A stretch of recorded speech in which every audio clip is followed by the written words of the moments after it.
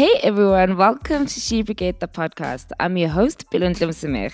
On each episode, we bring you amazing trailblazing women to come share with you their life and career journeys, from entrepreneurs to 9-to-5ers and everyone in between. Our guests go through all of the highs and all the lows of this life journey that have brought them to being who they are today. Let's dive in. Hey everyone, welcome to another episode of She Brigade. On today's show, we have Olwethu Leshabane. Olwethu is a brand strategist, a media entrepreneur, speaker, a mental health advocate, and she's also the founder of the Red Wings Project, which is an NGO aimed at collecting and supplying sanitary pads for underprivileged young women, as well as the host of the podcast, The Sit Down with Olwethu, which I love, by the way. I love you. I love the guests that you have on your podcast. Thank you so much. Welcome to the show, Olwethu. Thank you. I just want to correct, not mental health advocate, though I do advocate for mental health, but yes, maternal health advocate. I actually made a mistake. I actually wrote maternal health. I'm so sorry about that. Yes, maternal health advocate. Yes. Yes, welcome to the show. I'm so excited to have you on the show. And even more excited to get into your story. Yes. Thank you very much. Let's dive right into it, right? So we like to start all the way from the beginning, all the way back. So take us back to younger Olwethu growing up. What was it like being you growing up, going to school as a younger woman? So I was born in PE, Port Elizabeth, Eastern Cape. Grew up everywhere across South Africa because my dad worked for an SOE, so he got transferred quite a lot around the country. But one of my most significant memories of growing up is just being this inquisitive and this child that asked a lot of questions, spoke a lot, had the gift of the gab, which I think I've sort of turned into a business of sort now, to be this inquisitive personality who's constantly asking questions, constantly looking to just know more than what I know. My dad being transferred quite a lot meant I was constantly changing schools, meeting new people, changing friends, reinventing myself as who I am. So I think that's basically been who I was growing up and along my schooling journey. That makes sense, because from just watching you, like watching your journey, you seem to like pivot very well depending on your passions, and like it looks like you just follow where your passions lead you at that time. And it makes sense when you say you grew up changing environments so often. And do you think that maybe contributed to how you're able to adapt today? I think it did. It could play a huge contributing factor to who I am, and being able to just pivot and to be better, to transform. I've said before that I was always the person who, as I was changing schools and as I was, my dad was being transferred to a new place, as the family was moving, I constantly felt the need to always reevaluate who I was and look at, what can I do better? Which part of Olwethu do I want to take on with me as I'm moving? And I think it gave me a sense of therapy as well in who I was, and helped me to self-improve each time my dad was being transferred, each time I had to change schools, each time our environment changed. I always looked at, who do I want to be now? What kind of a person do I want to be now? Which part of Olwethu do I want to take on? Which part do I leave behind? I guess that has pros and cons to it, because it sounds a bit schizo to always want to evolve, to always want to change, to always want to be a different person. But it had a con to it in that I was always reflecting. I was always given the opportunity to be a different person, to leave some behind, to take some of me forward, to manage the people around me, because they didn't really know who I was. Yes. And just manage their expectation of me. And I think it also gave a lot of load off my back, that I'm not taking on people that have preconceived ideas of who I am, and I have the ability to keep improving myself beyond just what people think I am. I can constantly just be a fresh new person, better person, with I'm always willing to learn. I am always willing to be teachable. I had to leave a lot of, I remember an experience of going from one boarding school to another. The first boarding school was a terrible boarding school experience, but I took the pros that I learned from that boarding school and I left the cons behind. And I was like, I'm not going to do what I did. I got bullied. I got, I felt done under there. So how do I become a better person when moving into a new boarding school? I need to develop a thick skin. I need to stand up for myself better. I need to realize that everybody's here for themselves in this world. So I take those qualities on and I become that person. So I think that's definitely taught me how to show up in the world, and to keep evolving, keep being a better person. Allow yourself to evolve. Allow yourself to always reflect on who you want to be, what you want to be about, and keep learning from the people around you. People everywhere give us teachable moments. That's very true. So did you know while you were growing up what you wanted to be? I had ideas of what I wanted to be. I remember reflecting with my mom. I wanted to be Deborah Patter at some point, like the next Deborah Patter, because I was so inquisitive, and I was really intrigued back then by Deborah Patter and her interviews on Third Degree in the day. And then I was an A student, so I was quite the nerd growing up, from, having A's in maths, A's in science, biology. I took accounting. So my parents thought, okay, quantity surveying is definitely your field. And I loved property as well, and I had a huge fascination for houses and property. So my parents thought it would be it would be a good idea to do quantity surveying. I had an aunt who's also a quantity surveyor, so I think that was also quite informed by, she's doing well in for herself in her field, so it could be a good career path. I went on to study quantity surveying at UP, but I was financially excluded in my second year. And my parents were also going through a separation at the time, which they would later on divorce. So there was a lot of financial strain around that time. I had to downgrade, or let me not say downgrade, because I had to change degrees to a less expensive degree, which was BCom. To change to a BCom communications, which also I found to be quite eye-opening. The BCom serves me now, and the learnings of a BCom degree. And then I went on still to, I remember meeting my husband and saying, I have a huge fascination and still love for property. And he said, why don't you go on and do a qualification in property? And I did a qualification, property investment, which I then went on and worked in a property company, managing properties, which was an amazing experience. But I later on changed to a marketing industry where I was headhunted to work for a below the line marketing company.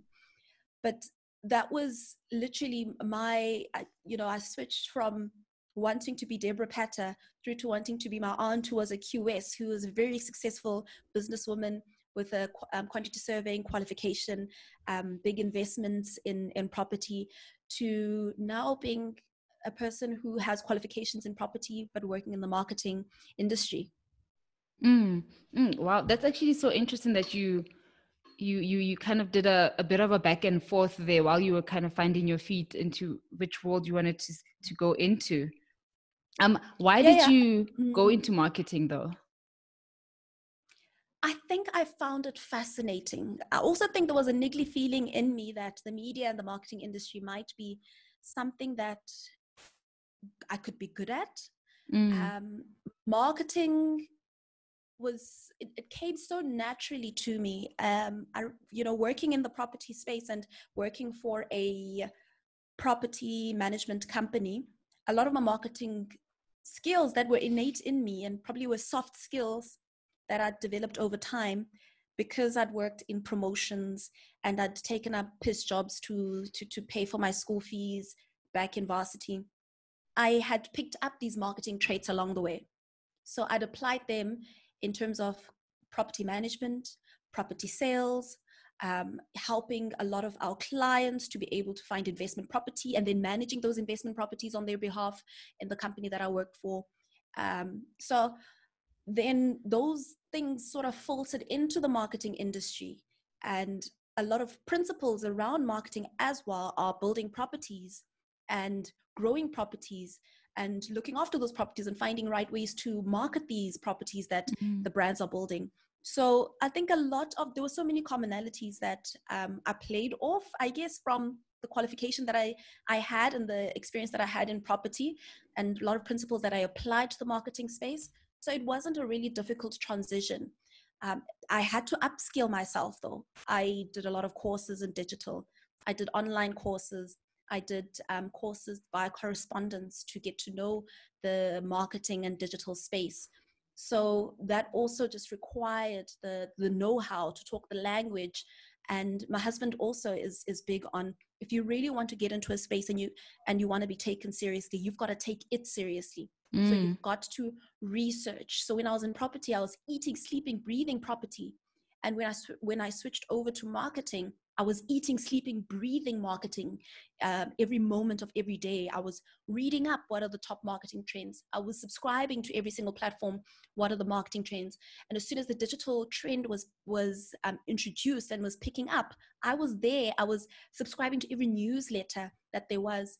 I was getting onto the courses. I was teaching myself. I was learning and growing within the industry as it was evolving. And I think catching that wave quite early helped me to be able to service a lot of my small, but earlier on clients. And I say small because, back then I was still eating, and I put this very loosely, we were eating scraps from underneath the table of boardrooms. So you would be sitting in a meeting as a very small service provider to certain brands and certain companies. You had a small role, but you'd be servicing a very, very small portion of the account, but you'd be playing such a pivotal role, and you'd be learning and growing. So, swinging between the PR company and the creative agency and trying to find digital solutions to their concepts. It was an exciting and an amazing time back then in the marketing space, as digital was just taking a pickup. Oh yeah, that's very interesting because, as a young people, and I had this conversation with one of my previous guests, Nozipo, where basically we're conditioned into thinking that there's one path to getting somewhere and that a degree or diploma is the path. But I love that you're saying that you actually found alternative ways. Of course, you also, like you said, you took online courses, but you found other ways to upskill yourself, not just trying to follow the traditional route of go and get a degree in this if you want to be that type of thing. Absolutely. And I mean, I had a conversation on IG Live 2 days ago with Ipileng Mkari. And one of the things that she highlighted herself is, you don't always have to be the most, and I'm paraphrasing her, you don't have to be the most qualified or have all the know-how. Learning on the job is okay. Be serious about it though. We need to be serious about learning on the job and allowing yourself to be teachable in every moment. And once again, eat, sleep, breathe what you are doing. If you really want to do it, eat, sleep, breathe it, and research and sponge as much as you can and be the best at what you do through just being inquisitive, questioning, asking the right questions, reading the right material. And how has your career journey evolved from then to now?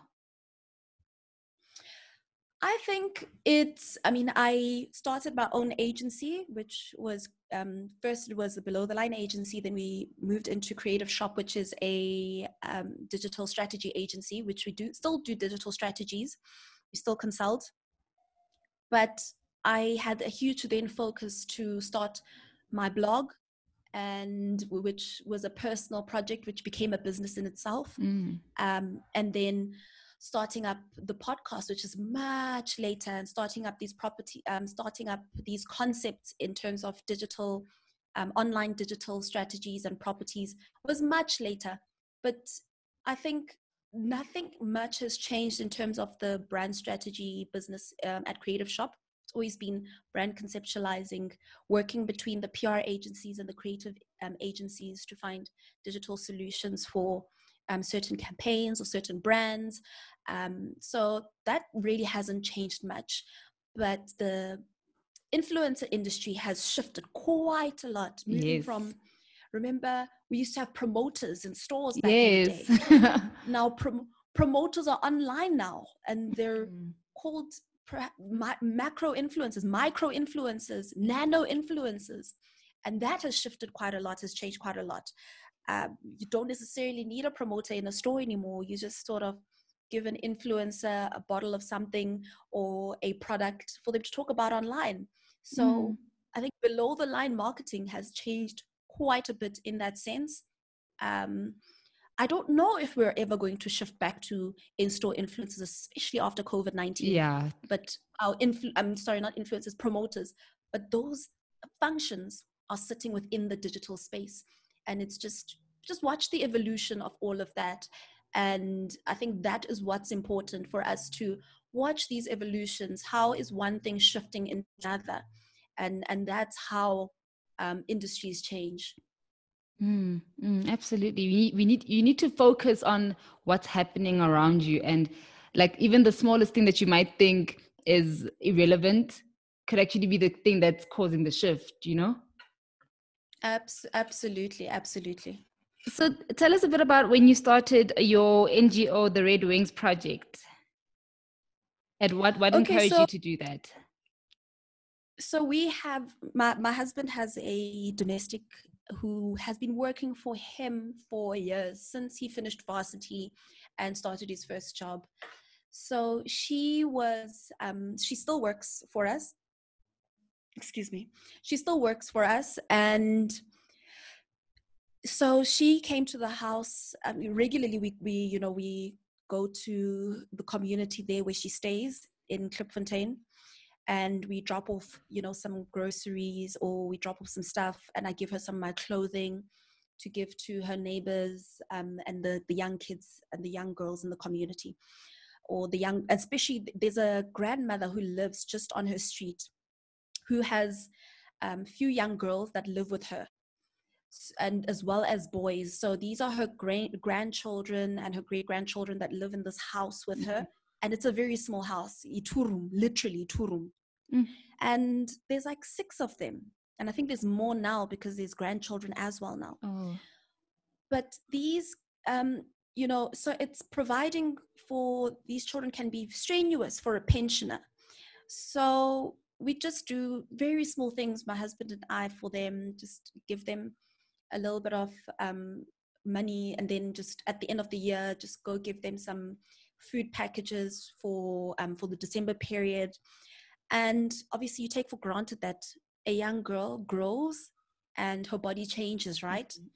So she comes to the house, and she's telling me the story of how the grandmother had beaten up one of the girls in the street, and how this young girl had so the story then unfolds that the young girl had stolen a panty off the next door neighbor's line, and the panty had been stolen because she only had one panty for school, and she had soiled her panty with her periods. She had started her periods and was scared to tell her grandmother because she thought her grandmother would assume that she's been sleeping with a boy.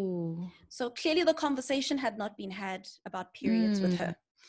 And then the other problem is she doesn't have pads.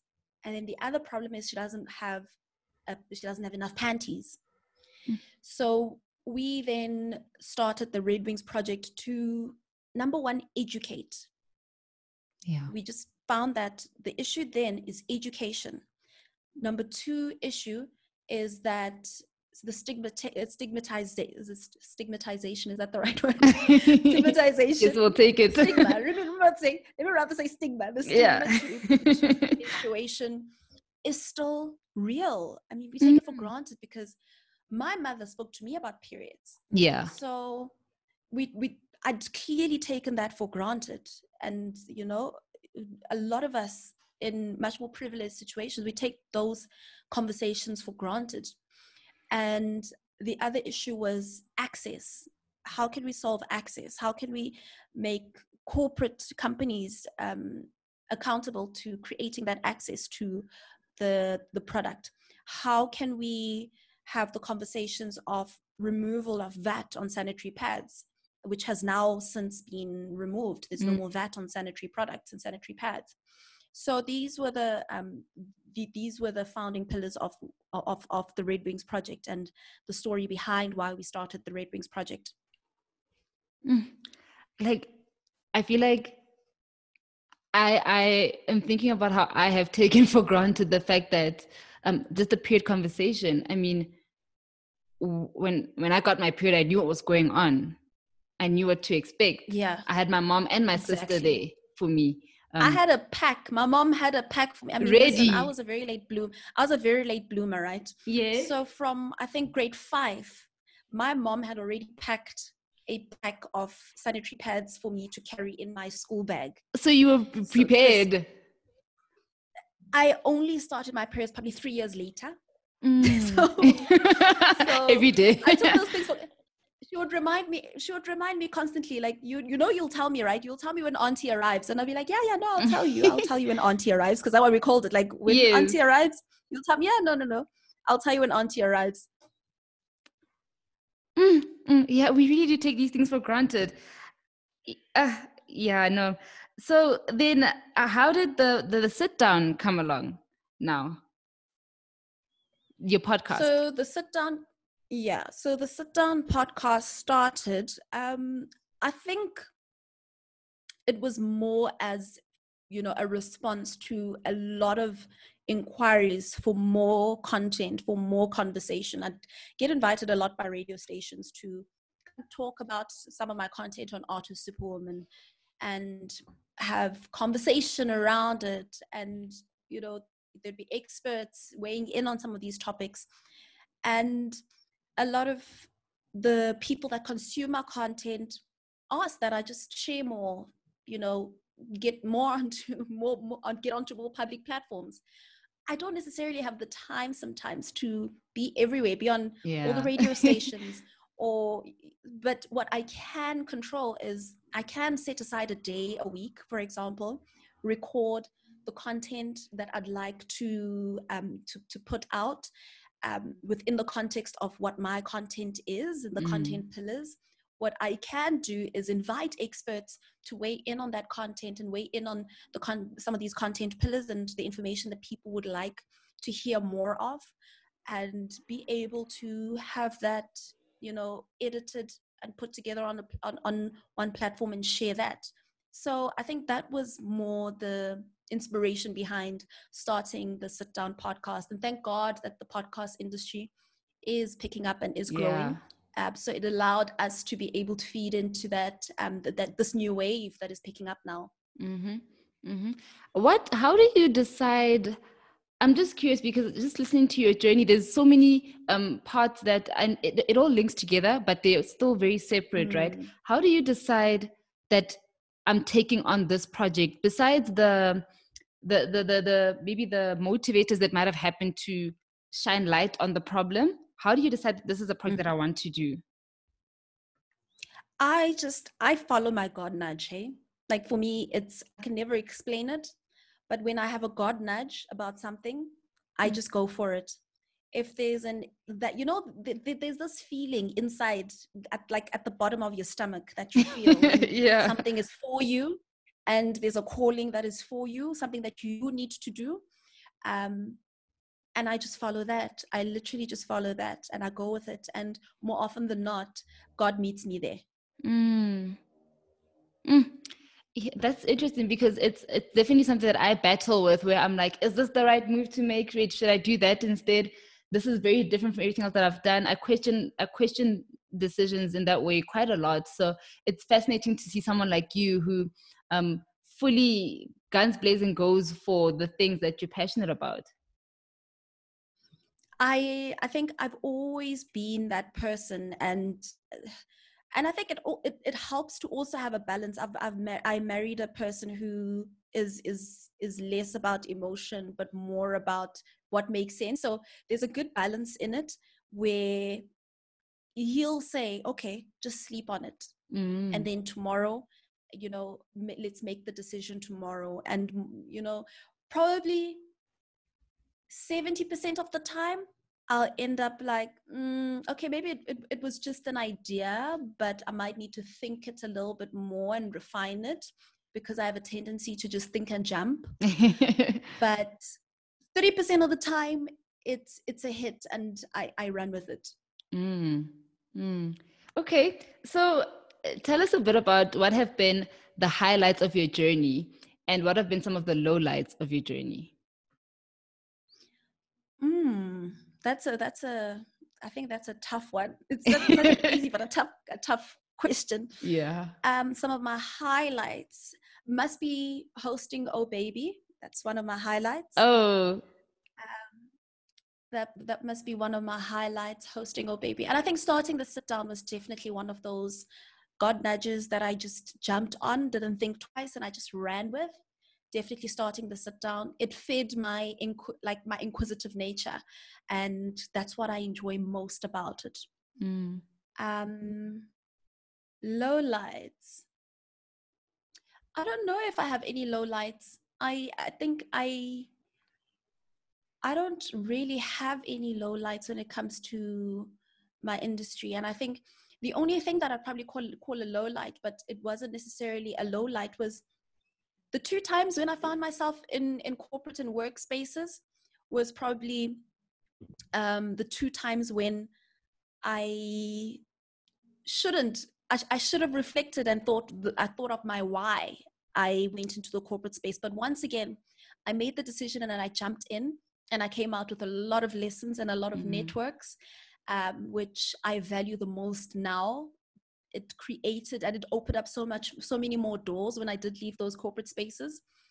But it wasn't the big times of my life. But I guess some of the things we do that we're pushed towards are for the lessons, not necessarily for the enjoyment. Yeah, that's true. What are some of the lessons that you took out of that experience? It was, I think you'll never be recognized necessarily for the amount of work that you do. No matter, and this sounds so terrible. Yeah. It is the honest it hurts. truth. It's a truth that hurts a lot. In the corporate world, it is literally 80% of the networks and the contact with people that you make that matters more than the work that you put in. The work that you put in, it matters, but I've found that it matters 20% more than the 80% when you leave corporate, and how you're able to leverage those networks, and you're able to leverage the people that you've worked with and the community of people that talk about you and talk about your work. What's some of the, I've never asked my guests this, but I'm curious to know from you, but what's some of the worst career advice that you've ever received? To work my ass off and sleep less, work more. I actually don't like that narrative, hey? Okay. I think that's the worst career advice. Put your head down and work. Yeah, I really don't like that narrative as well. Yeah, like don't sleep, work however many hours. I'm just like, there's a lot more to it. Like you just said, now it's not just, yes, you must work hard at everything you do 100% and commit, but it's not just about that. I think when it comes to corporate and working for somebody, set boundaries. But I believe in the work hard and grind to what you want when you are building something of your own. It sounds very selfish, but that's the reality. But in corporate spaces, I just think boundaries. Know where your work and your deliverables start and end. Set boundaries with the people that you work with. They'll respect you for that more than they'll respect and I learned this the hard way. You're really respected for pulling an all-nighter. It's like, oh, thanks, you did your work, thanks. Yeah Sure. Yeah, that hurts because in your heart you're like, you're giving your all, and this is how you are proving that you're showing up. But you're absolutely right about that. It's like, okay, but most people will do that anyway. they do that anyway, and it's you're gonna look like you're the crazy one. I promise you. I promise you. And who have been some of the influences in your life, the biggest influences in your life, going through your journey?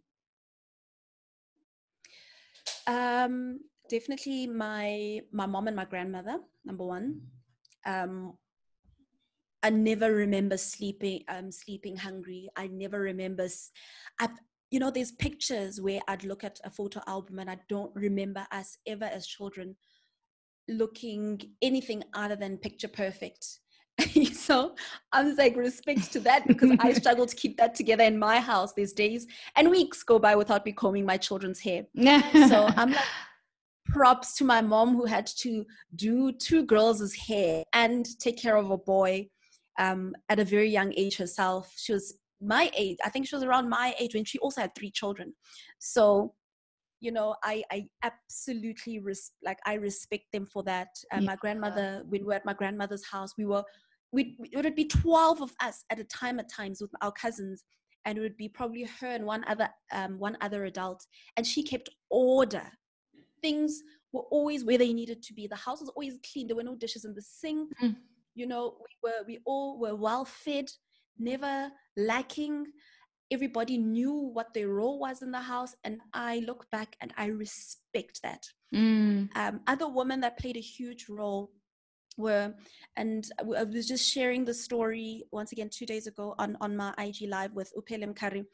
So I was that girl that would sit at Exclusive Books or CNA, every now and again, from the ages of about 17, 18, 19, right into like my varsity life. And after, I'd sit at these bookstores and go to the magazine section and find books and content and magazines on Black women doing badass work in the world. And how I came to find the likes of Pelem Kari, Lynette Nduli, Wendy Luhabe, Judy Dlamini Ngasana.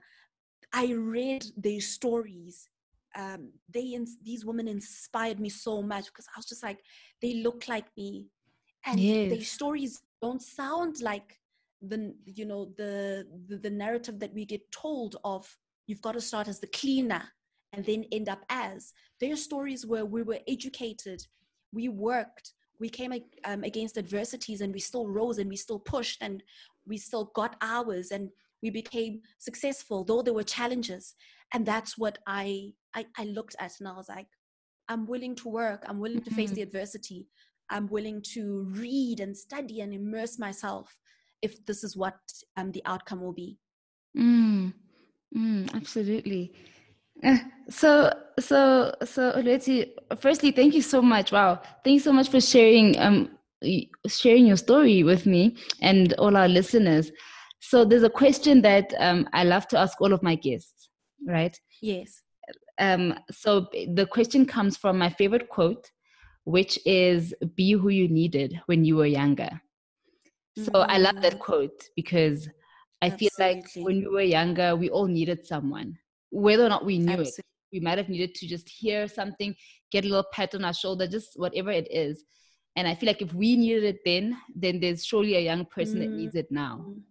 So absolutely, I always ask my guests this question: if you could go back and talk to your younger self, it could be the younger you when you were still a child moving around. It could be when you were in varsity. It could even be you last year because you were still younger, if you could go back and talk to your younger self, what would you say to her? I think I'd say to her that it'll all work out. Follow that inner voice, follow that God nudge. I think there were a lot of instances where that inner voice and that God nudge, I trusted what external voices were saying rather than following that gut feeling. I'd go back and say to her, it'll all work out. One day you'll find that inner voice, you'll follow that God nudge, and everything will fall into place. Everything will fall into place. It'll all work out. That's actually interesting because I feel like a lot of my guests tend to say something very similar to that. It's like, are we just like so anxious as kids, as young people? We're always We nervous. are. We are, hey? And we count on, I think, obviously because we're naive and we don't know Yes. better, and it's understandable. It's also part of the journey. We'd take that for granted in itself, that following that inner voice, if we were not to, if we were actually to just have known it then. But we want to be able to have other people tell us what we need to do next. We, you know, when you're 18, you're still dependent. You don't know any better. You're still dependent on your mom saying, okay, this is the route now. This is what the next step is now. If only I'd known that nudge that said, just write what you are feeling. One day, like, start now, write what you are feeling. Somebody will connect with it. It is at the age of 23 when, after I had my second child, where I decided, I'm going to follow this inner voice. I'm going to start writing.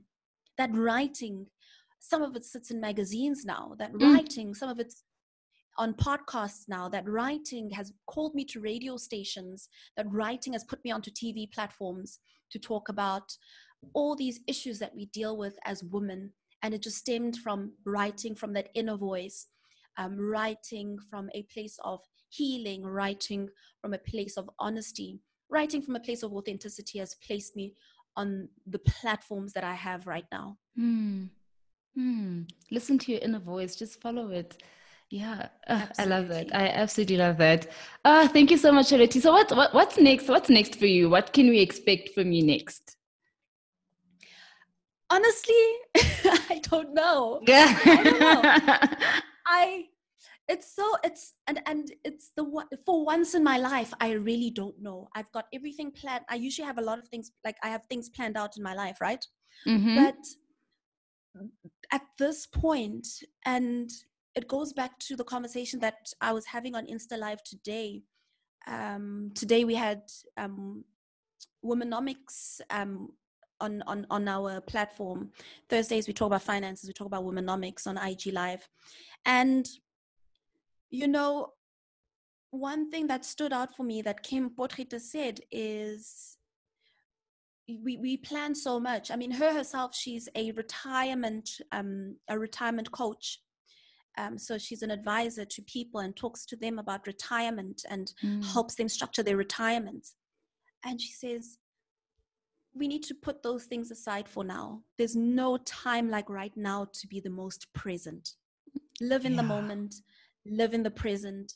It's the worst time right now to be talking about long-term things. It's the worst time right now to be talking about saving and investments and planning for the future and planning for retirement. I'm turning 30 this year. And for once in my life, I'm just like, I'm living in the moment. I'm taking each moment as it comes. I'm taking each God nudge as it comes. And maybe ask me after August, after this lockdown has ended, after COVID-19, perhaps they would have found, we pray to God that they would have found a vaccine by then. But for now, I'm just living in the present. Just living in the present. I'm just enjoying my family. Absolutely. Yeah. I'm just enjoying my family.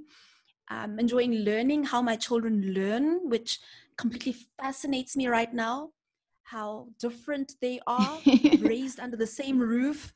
I'm just enjoying being present around them and being present with them. I kid you not. Last year, I interviewed Zimasa on this platform, and she said the same thing. She's like, you know what, Pelo, I don't know what I'm doing next. I'm turning 30 and I'm kind of just being in the moment, living in the moment. That is so interesting. Like, what are the chances? Because I say this because also I'm thinking about the fact that I was watching your IG Live with Zimasa the other day. Yes. So yeah. Anyway, that just clicked now. That's crazy. That's insane. Yeah. I absolutely love her. I love her. Definitely, me too. Okay, thank you so much. Thank you so much for coming onto this platform. I've really enjoyed this conversation. And how can our guests get in touch with you before we say goodbye? So I have all these platforms from Instagram, Twitter. I'm always at Olwe Tulesh, OLWE, the number 2, LESH. My blog is The Art of Superwoman, www.artofsuperwoman.com. The Sit Down podcast on every podcasting platform. What else am I missing? I think those are all my platforms, guys. Yeah. Yeah. And if there's more, we'll find out from those platforms. Definitely. Yes. Oh, thank you so much, Olwethu. Thank you so much for even just trusting She Brigade with your story. I really do appreciate it. Thank you so much. Thank you so much for tuning in, guys. Don't forget to subscribe and leave us a review. As always, we love to engage with all of you, so feel free to pop us an email if you have any feedback or guest recommendations on info@shebrigade.com. We're also on Twitter and Instagram, so don't forget to tag us on your posts @SheBrigade. See you next week.